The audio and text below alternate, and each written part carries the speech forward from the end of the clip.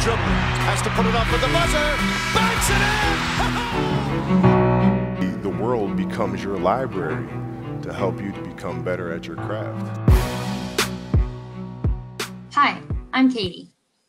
And I'm Shannon, and we want to welcome you to the Kentucky Resilience Lab.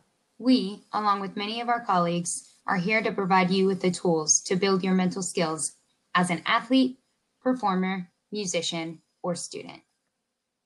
Through both Spotify and Instagram, we're here to help you learn the basic skills of mental performance through both podcasts and quick Instagram videos. We here at the Kentucky Resilience Lab want you to know a little bit more about us. We are former athletes who succeeded at the professional, national, collegiate, and high school level.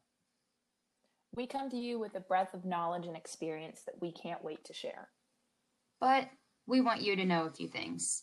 It is our belief that elite personnel have a few things in common.